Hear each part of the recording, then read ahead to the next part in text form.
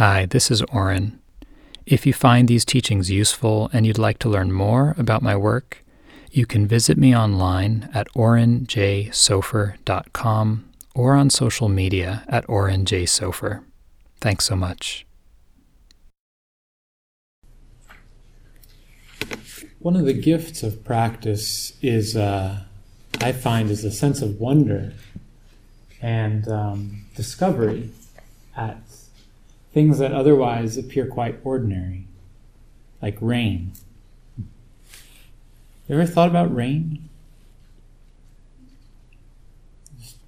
That water falls from the sky. It's pretty incredible, isn't it? Or speech. That we have this capacity to create a bridge from what's here to what's here, with words, with sound. And there's something that happens. There's understanding. There's a connection that's made. There's been some work done in the last 40 years or so in evolutionary psychology that's come up with an interesting theory about the origin of language. This man by the name of Robert Dunbar was studying social groups in primates. And what he found was that, or what he theorized was that the size of a group was connected to the size of the neocortex. And that the size of a group was limited by the number of social relationships each individual was able to keep track of.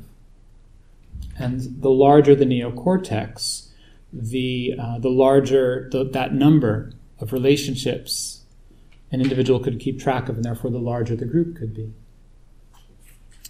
And so he theorized, he created a little formula and came up with a range that said, that human groups, based on his findings, sort of maxed out somewhere between 100 and 230. And the number that's usually used is about 150.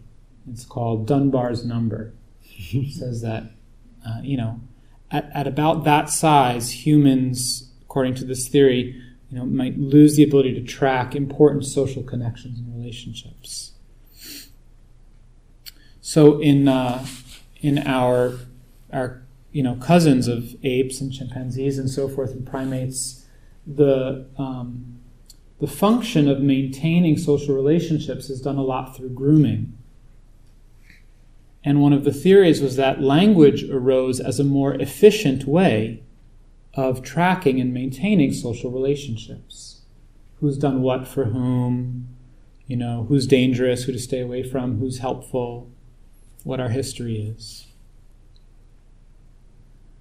And for me, when I reflect on that experientially, it makes a lot of sense that our words really do connect us, and that's one of the main functions that our language serves, is this way of maintaining a web of relationships.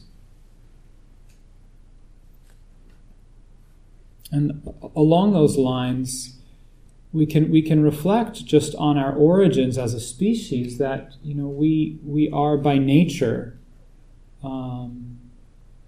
social beings. We grew up in social groups. And we're dependent. A human child can't survive, literally can't survive, without other humans. Without love, without affection, right? They've done studies which show that babies need to be held, to be touched, that the brain actually doesn't develop without human contact and warmth.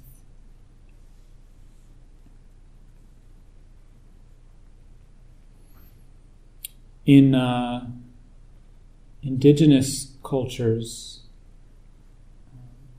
the worst punishment isn't death. Right? It's exile. It's not having a place. It's not having connection.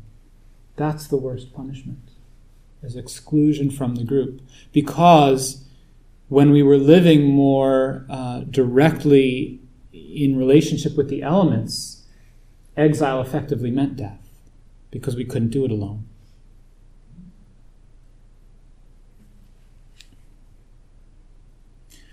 So what does all this mean for our practice? Our practice of freedom, of awakening, our practice of speech in that context, that we're so rooted in this sense of relationship and community. I think one of the great tragedies of Dharma practice, specifically here in the West, is the misinterpretation, the misapplication, from my view, of the teachings as a form of isolation and disconnection from relationship. And I think if we look on the surface, it's very easy to see where that comes from. In the suttas, the Buddha says, "O monks, go to the root of a tree and meditate." It's a lot of emphasis on solitude. I was looking for a quote online earlier in the Parinibbana Sutta, the sutta that describes the death and passing of the Buddha. And I didn't find what I was looking for. It's in there somewhere, but it's a very long sutta. But I found something else that was the opposite of what I was looking for. But is relevant, So the Buddha says in this sutta, at one point, he's talking to his attendant Ananda, and he says, "Ananda and monks, be islands unto yourselves, refuges unto yourselves, seeking no external refuge, with the Dhamma as your island, the Dhamma as your refuge, seeking no other refuge." That sounds pretty clear, huh? So it's easy to see how one can read that and take that and think, okay, none of these other people matter. Don't put any energy into relationships. Just be an island, be separate, work this out for myself. But he goes on, the Buddha goes on, and he says, "And how is a monk, a practitioner, an island unto himself, a refuge unto himself, seeking no external refuge, with the Dhamma as his island, the Dhamma as his refuge?"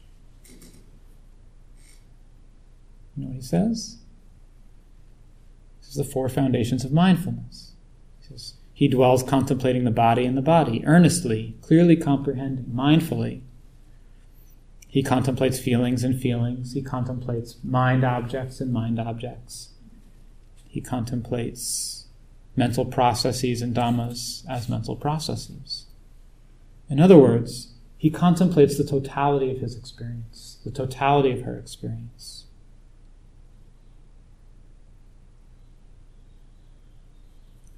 So I don't think the Buddha was encouraging us to cut off from anything. I think he was pointing to look inward, but to also include everything. So, a very particular thing happens when you take this tradition out of an Asian cultural and historical context and bring it into a very isolated, individualistic society like we have here in the West. You get people to sit quietly by themselves and close their eyes.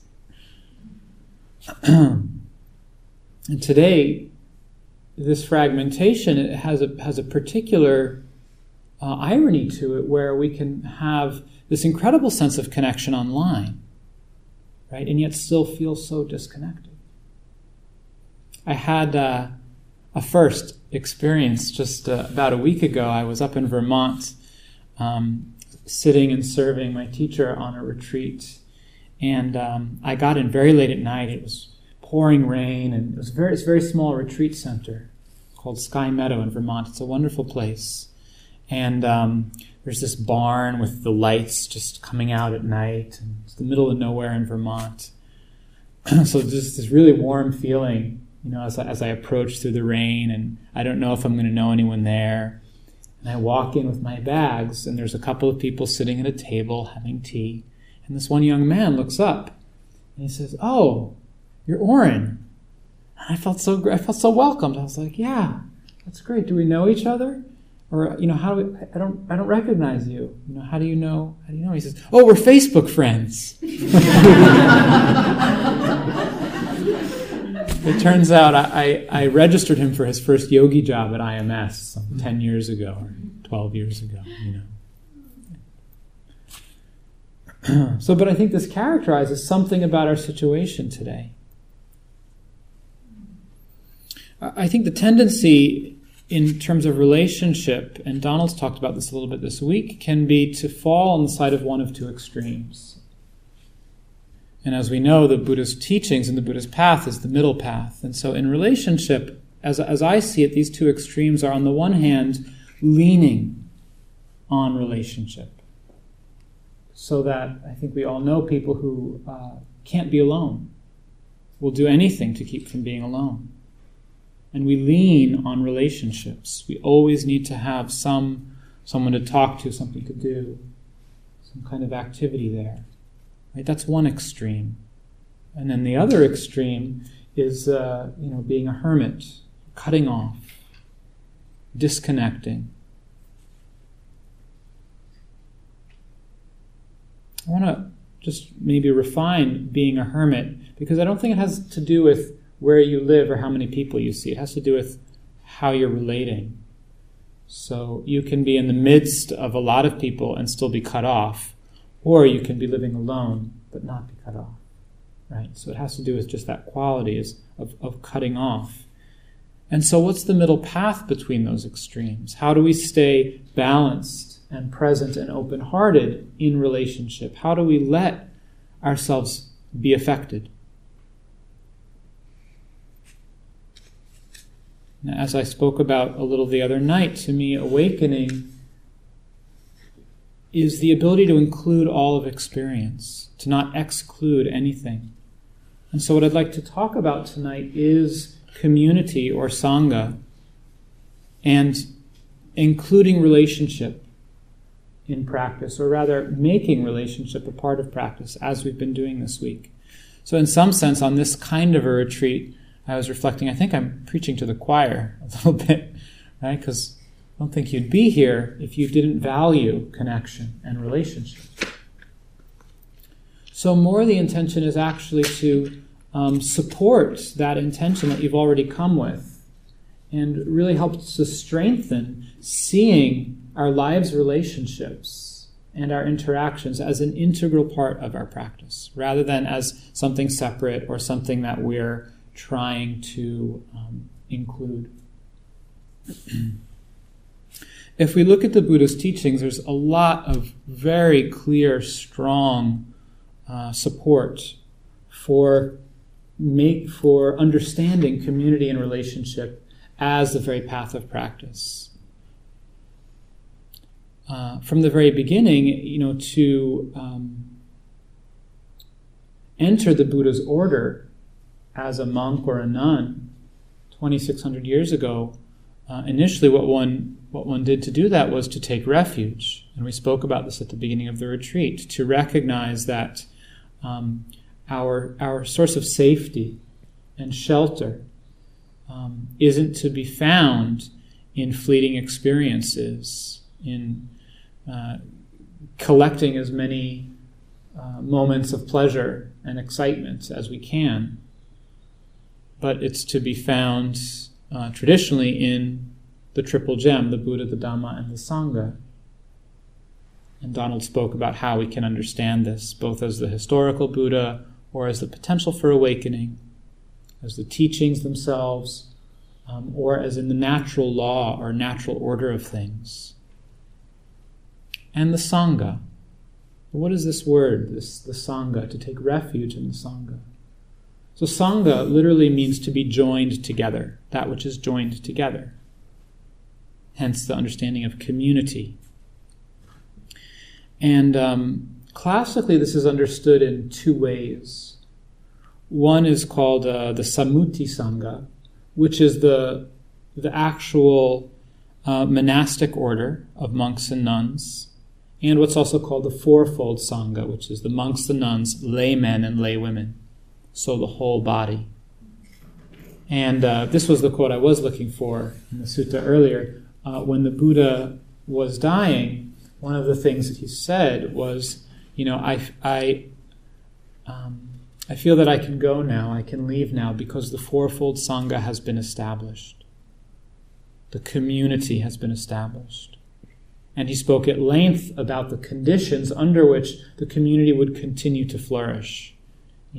That you meet regularly with a sense of goodwill, sharing openly, and so forth. And contemplating this Sangha, the monastic Sangha, has a certain strength, I've found. There's a sense of connection for me that comes in contemplating the lineage, that for 2,600 years, these teachings have been carried on and preserved from living person to living person. This wisdom and the awakening of the Buddha has been transmitted as lived wisdom, not as intellectual learning or something written down, but as a lived understanding. And it's because of that unbroken lineage that we're able to be here today, that this whole incredible center and movement across the West is happening because of the work, of the time, of the diligence of many, many people just like you and me, who devoted their lives, who gave their lives for the purpose of awakening, for the benefit of others.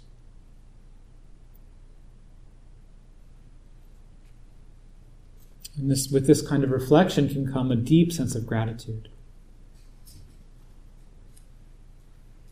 And we can feel a sense of refuge in that unbroken lineage of teachers that we're all connected to. The Sangha that's a refuge, though, is not the monastic Sangha, surprisingly enough. The Sangha that's a refuge is called the Arya Sangha, or the Noble Sangha. And that's the Sangha of beings who have realized some level of awakening. And that's about heart.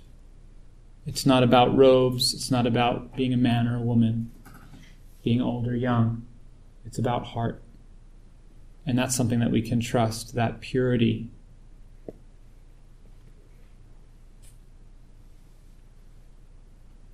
And it's a great blessing to come in contact with those who have some level of awakening and realization.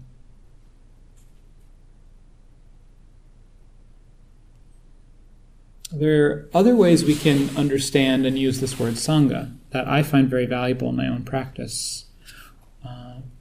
One is just the understanding of a Sangha as a community of practitioners, a community with a shared set of values, that there's a sense of aspiration that's shared. My teacher Ajahn Sucitto talks about it as Sangha as an organism that occurs as an alignment of intentions, of heart qualities and heart aspirations. These are like magnetic forces that we have towards purity, towards truth, towards love, towards wisdom, towards freedom. And so this sense of alignment of intention is something that we can organize around, that we can create community around, and that we have a set of rules that we abide by, and that it's within this framework of shared intention that there can begin to be a balance of the individual, which by its nature is at odds with community, because a group is about cohesion, is about togetherness, whereas an individual, by definition, has sense of separateness, my views, what I would like. But because of the shared intention, because of the momentum and energy of having shared aspiration, we sacrifice, we let go of certain things, because we're all heading in a certain direction. And as I think we've all experienced over the course of this week, there's a certain strength and energy that comes from practicing together. When you sit in the hall and the body hurts and the mind is restless and you'd really just rather go take a walk or have a cup of tea, but you don't. Because we're here together. and we support each other in that.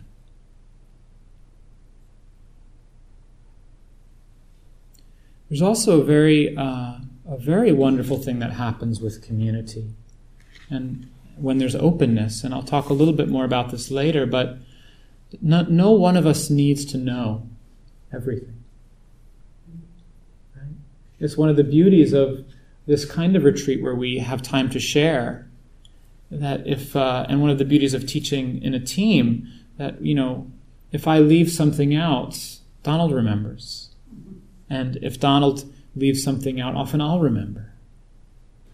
And in the same way, when we share, the wisdom that comes collectively from our group is much greater and much more stable than the view that might come from, say, just me or just Donald and I. But it takes a certain openness and a certain humility to recognize that and to draw upon it as a source of strength and wisdom.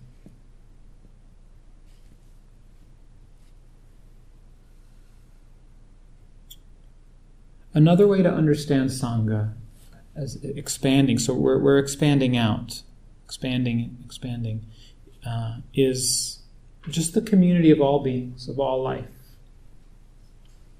This is not per se a traditional understanding, but it's one that makes a lot of sense to me and that I find a huge support. And it's grounded in reality, right? It's quite clear from our understanding of things that everything is interconnected on this, not only on the planet, but in the whole cosmos, but that the whole planet itself, right, can be seen as a living organism. That we're a part of this community.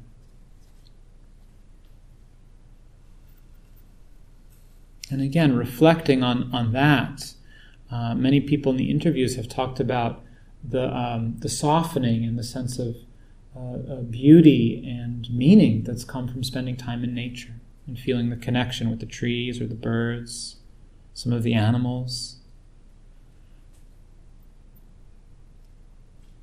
This is another benefit of community, is that it can begin to touch and to soothe and to heal some of our isolation, some of our separation that characterizes our culture today so strongly. I know for me, a lot of what's really shaped who I am today and how I relate to practice, it was experiences growing up of feeling very excluded. Not in kind of terrible, traumatic ways, but in ways that still had an impact. Sort of in my family growing up, I always felt like the odd man out, like I somehow didn't fit.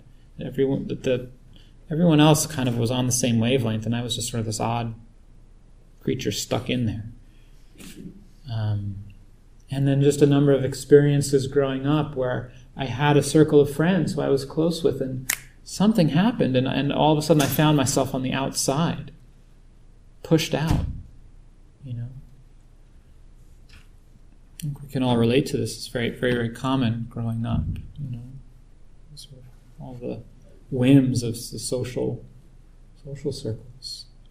But these can leave impressions that then create a certain tendency in us. And so for me, it's really created an interest and a yearning to explore what is this being here together. Which brings me to the last way to understand Sangha, which is a nuanced understanding and somewhat of an interpretation, which is understanding Sangha as the relational field itself. That community, right, by definition, means relationship. Community means there's more than one person, and that's dependent upon relationship. So, going back to understanding the Buddha's teachings, if we look in the suttas, the Buddha was most of the time surrounded by scores of monks. You read the suttas, and there were 40 monks and the retinue of 80 bhikkhus and bhikkhunis, and the Buddha spoke to an assembly of 100. There's lots of people, and they move around together. It's the rare occasion that the Buddha says, okay, I need a break. I'm going to go off in this grove and take some time to myself. Also, it's important, I think, to understand the historical and cultural context in Asia where the family unit is so strong and the sense of the group is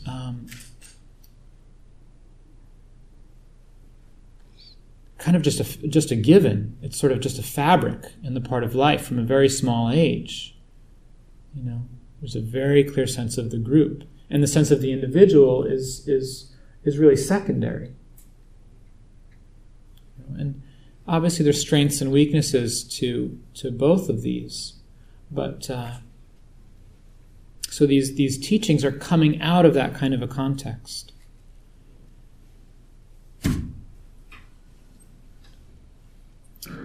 It's also interesting to contemplate the way the Buddha set things up for the monks and the nuns is that they're dependent on relationship. Right? So here's this tradition with the Buddha saying, be a refuge unto yourself, seek no external refuge. And yet, if the monastic Sangha did not have connections and relationships with lay people, they wouldn't eat. They wouldn't have medicine. They wouldn't have clothes, because their training rules forbid them from doing that.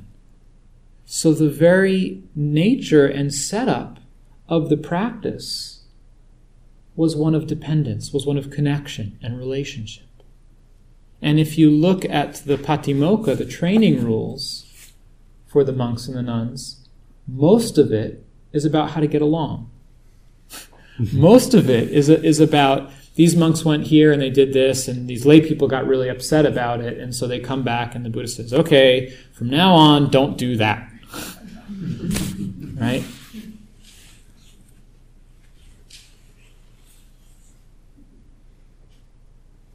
So the 237 or some odd rules that the monks follow are really about how to live in community, how to be together. So it's clear if we look with this lens that the sense of relationship and connection is very integral to the teachings and to the whole sort of context of the practice. And the Buddha talked about relationship in a few key ways.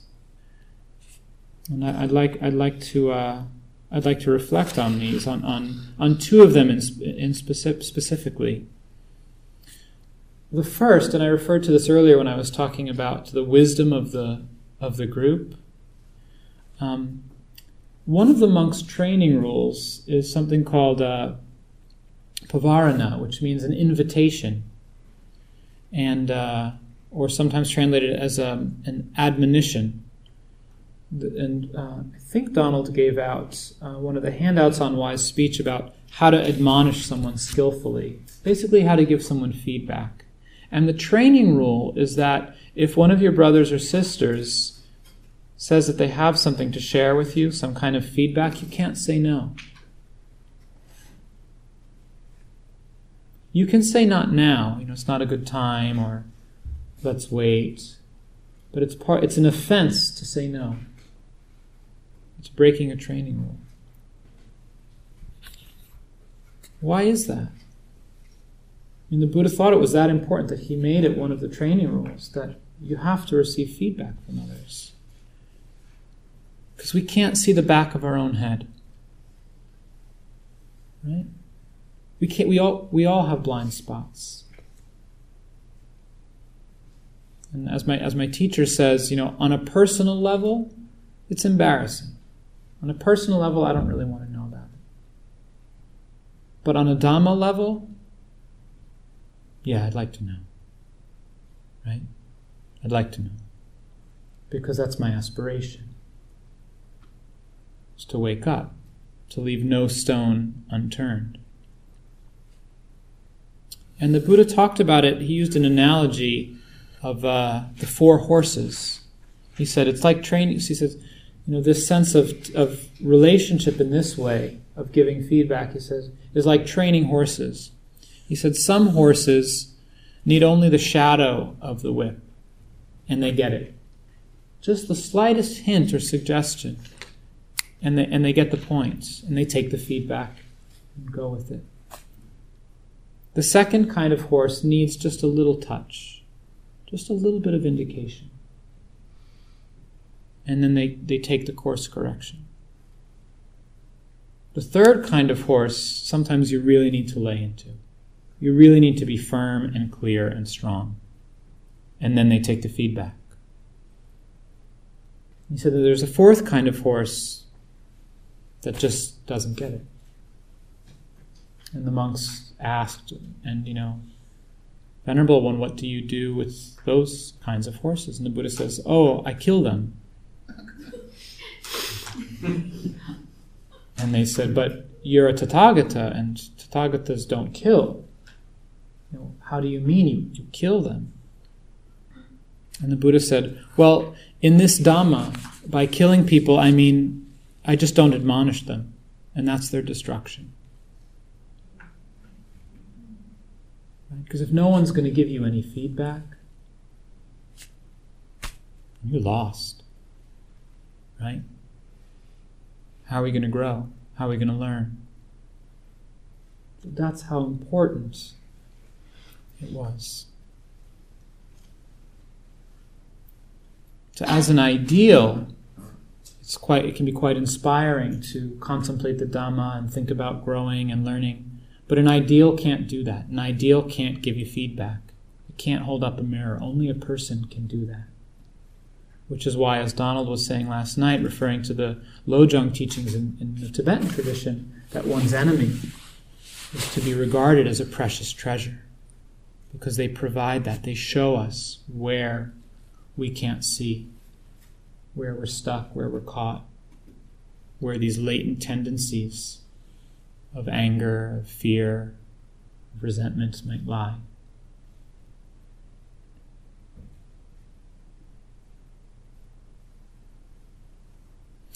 The Buddha thought that he spoke specifically also about a certain kind of relationship as being key. And he called that relationship Kalyanamitta, which is sometimes translated as spiritual friends. The word mitta is friends, connected to the word metta, for kindness, right? So spiritual friend or wise friend, or sometimes just translated as a good friend. And what is this kind of a friend? The Buddha said there's 7 qualities that constitute such a friend. He said that this kind of a person gives what's difficult to give. He or she does what's difficult to do. They patiently endure what's difficult to endure. They reveal their own secrets and keep your secrets. They don't abandon you in misfortune. When you're down and out, they stick around. And they don't despise you or look down upon you because of your loss. What's difficult to do?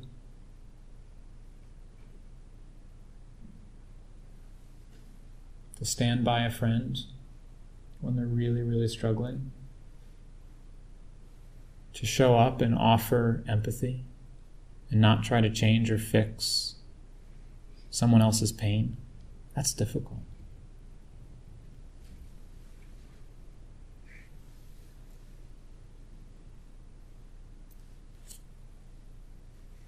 It's a really great blessing to have connections like this in our lives. He said it was so important. He said, I do not see even one other thing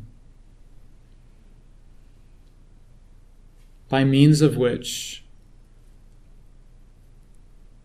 the qualities of awakening that have not arisen and the cultivation of the Eightfold Path that has not been completed would come to fulfillment and develop so effectively as by this one factor, good friendship. It's one of the two main supports that the Buddha singled out. The other is wise attention, careful attention. That's the internal factor. When we attend carefully to our experience, noticing what leads to suffering and what doesn't. And in terms of the external factors, he said, good friendship. It's the one thing of all the things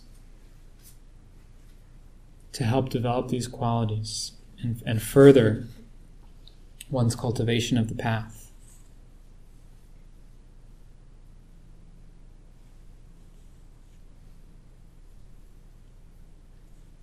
Yeah, how do we understand this weight, this emphasis on good friendship?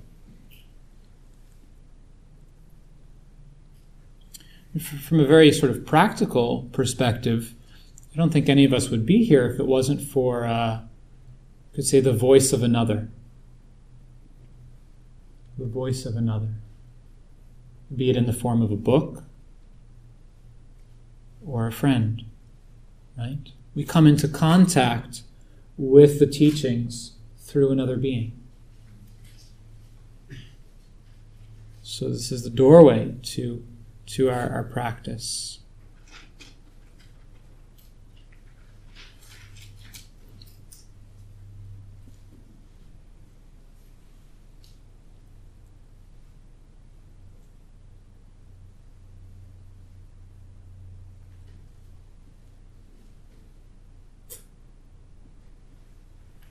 And it's an arduous journey. It's a long and arduous journey.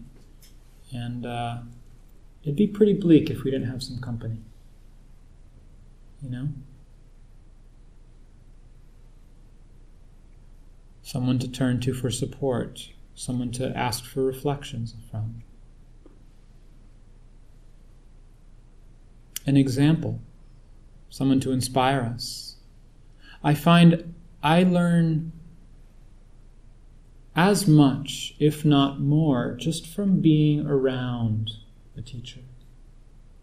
I spent 3.5 months in England this past winter at my teacher's monastery, Chithurst, in southwest of London. And I really feel that just sharing space and sharing time, something's transmitted. You know, the way he walks into the hall, seeing how he would sit up late after everyone else had left. Just how he takes time with things. There's not a hurry, you know. And it would check my mind. It's like, oh yeah, right, where am I going? What's the rush? What's the cascade of momentum here? You know? And the things that he didn't do. Seeing what he didn't bother with or take time with. You know, those kinds of choices. There's a beautiful saying from the Sufi tradition. It says, see if I can remember it.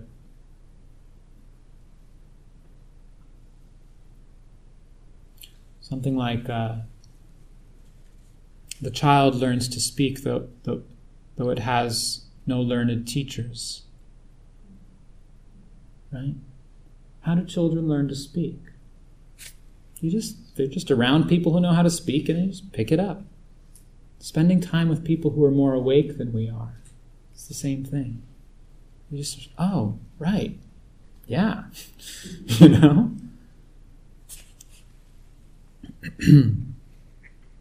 There's another often quoted passage from the suttas on relationship where Ananda, the Buddha's attendant, comes to him and says, you know, oh, Venerable Sir, it's wonderful, it's marvelous. It appears to me that this spiritual friendship is half of the holy life. It's half of, the path of awakening. And the Buddha says, don't say so, Ananda. Do not say so. It is the whole of the holy life. It's the whole of the holy life. So put that alongside of the quote I read towards the beginning. Be islands unto yourselves, refuges unto yourself, seeking no external refuge. And yet he says spiritual friendship is the whole of the holy life.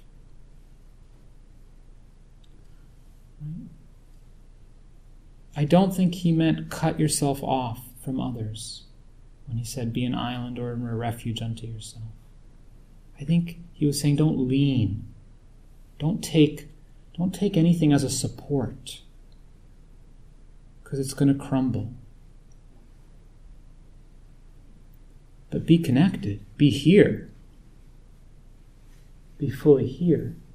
That's the whole thing, is being here, is letting life touch you.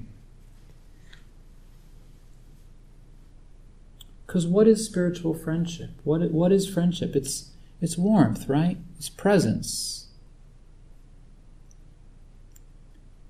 And so much of our practice, right? This is where the two meet.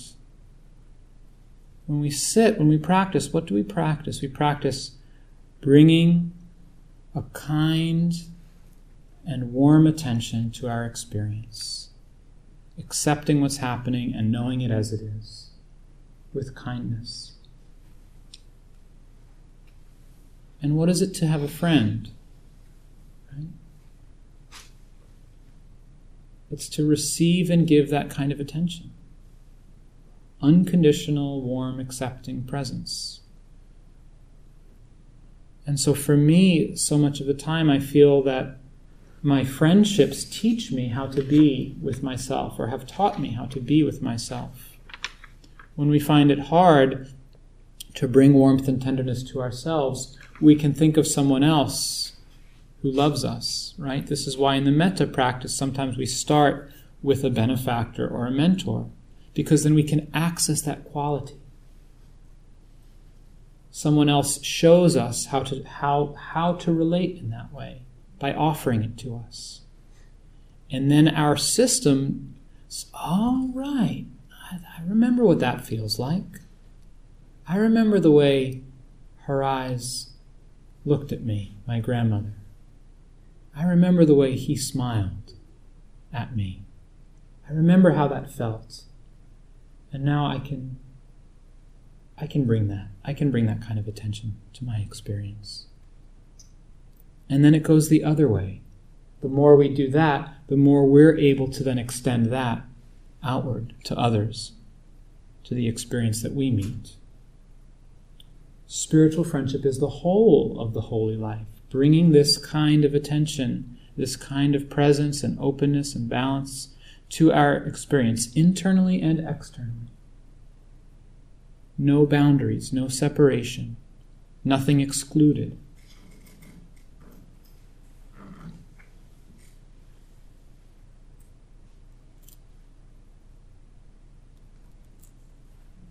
And so what are the places that we do exclude? I think this is what we're starting to touch now in these last days of the retreat, is those difficult situations like Donald spoke about last night, those really challenging situations and people in our lives, right? Those are the places that we want to kind of cordon off, to sort of segment. So, okay, that piece over there I'm just not going to deal with. And sometimes that's skillful if it comes from an intention to balance, to say this is too much right now, I'm not going to really deal with this until I'm balanced. But it has that intention of balancing. There's just an intention to come back rather than just to push away. As I started off saying, this sense of excluding can be one of the most painful experiences, I think, of being human. And it can be a tremendous teacher. A teacher in patience, a teacher in opening our heart. I have a very, very close friend who I was just spending time with on the East Coast. We've known each other since high school, since even before that, but we really started becoming close in high school. And he's a musician. We've been working on some music together. And for years, it was very, very painful for me. He was one of my closest friends. I would call or I would write, and I wouldn't hear back.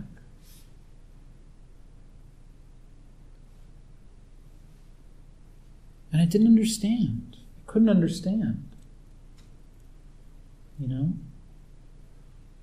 I knew that he cared about me. I knew that we were friends. And sometimes it almost felt like the more I reached out, the more he pulled away. You know that one? Right?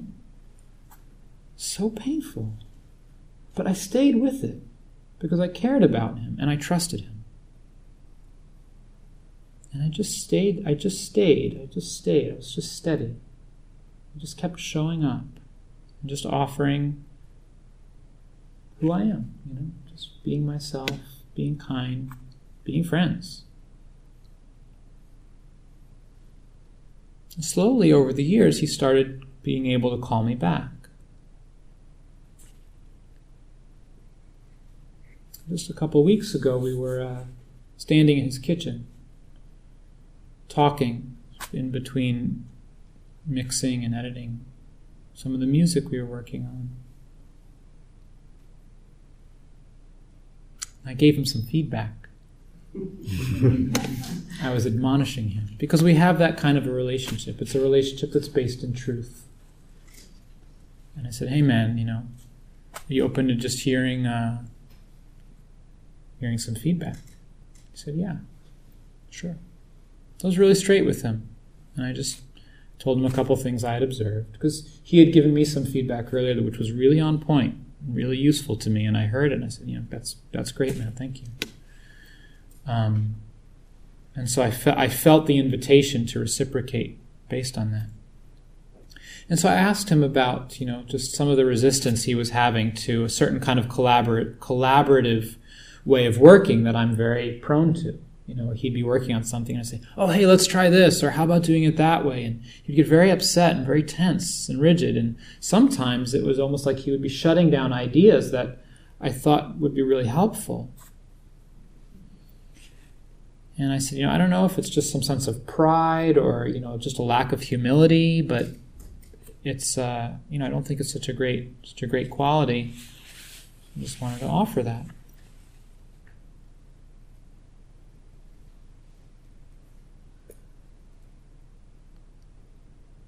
And he started sharing about what it's been like for him his whole life. How terrified he's been to let anyone in. His father died when he was quite young, very suddenly, and he found him in the bathroom on the floor. He was maybe 4 or 6 years old. Very traumatic. And that one day, defined the rest of his life and his relationships. And for the first time, I saw him cry. And he said, you're one of my closest friends because no matter what, you just stuck with me. He said, I've pushed almost everyone else away. And they let me. He said, I pushed them away because I was afraid of getting hurt. I get angry, I don't call people back. And they just gave up. He said, but you didn't.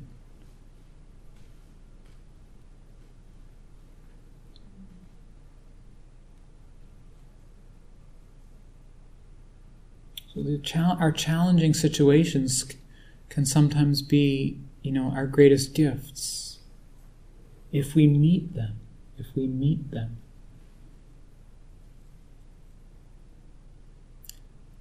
The teachings of the Buddha are radical in that they invite us to do this turn, this shift of perspective. That our tendency is to not want to feel or go into our pain or our suffering. And the Buddha says, actually, if you go there, that's the doorway to freedom. The only way out is through. And it's the same with our relationships. Can we turn towards that difficulty with balance, with balance. Can we use the tools that we've been cultivating this week, the tools of empathy, the tools of staying connected and grounded to ourself as we encounter the presence of another?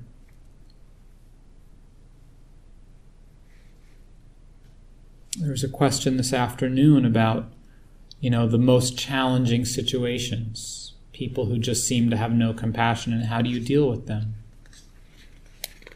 One very useful reflection is to attune to the suffering of another, to understand that those actions are coming out of confusion, out of ignorance, and out of pain. When we can see the suffering of another, something changes. There's no longer the separation.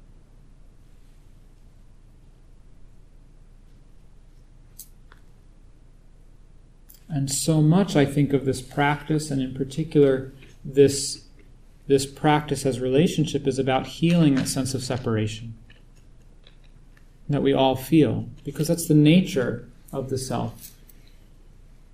The self, by definition, means separate. That sense of there's something wrong with me. That's a self. And we all think we're the only one who has it. So not only can we turn towards these difficulties and challenges, meet them, but we can actually begin to investigate, what is the sense of separation? Who are other people? Have you noticed how many people are here with you on this retreat from your life? Thought you left them at home, right? Where are they? Where do they live? Other people. Really investigate, really take a look. This concept of me and you that defines so much of our experience in our life. When we understand that deeply, being an island unto ourselves, a refuge unto ourselves, seeking no external refuge takes on a different meaning when there's no separation.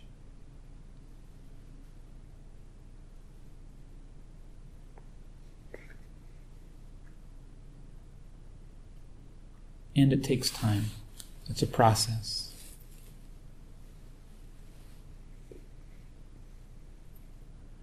Stage by stage, we soften, we expand to meet our edge. We regroup, we stabilize, we expand a little further. Right? And we build trust in this way. We build trust with ourselves, which is the most important place to build it. That we're not going to push ourselves past our actual limit or capacity. That we have the strength and the resources to take care of ourselves in challenging situations.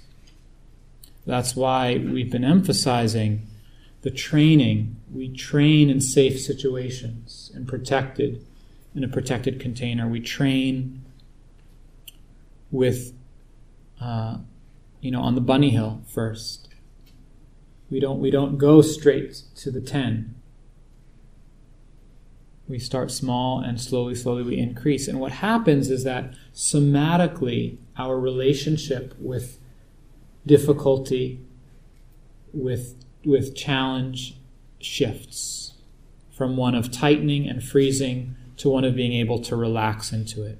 But that only happens when we establish a relationship of trust with ourselves, when we give ourselves the space and the time to move at our own pace.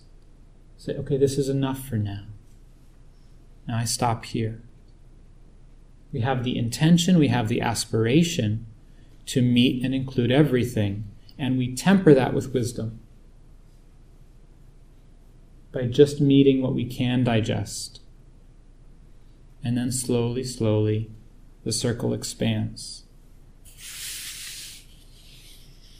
And then ultimately our success becomes defined not by the outcome, but by the integrity of our own process.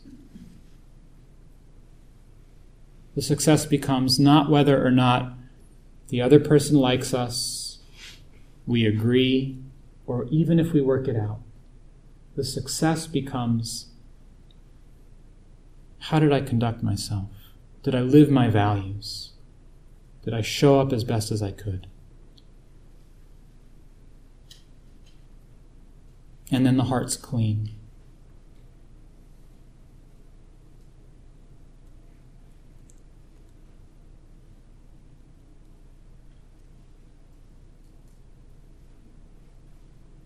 So I offer these thoughts for your reflection tonight.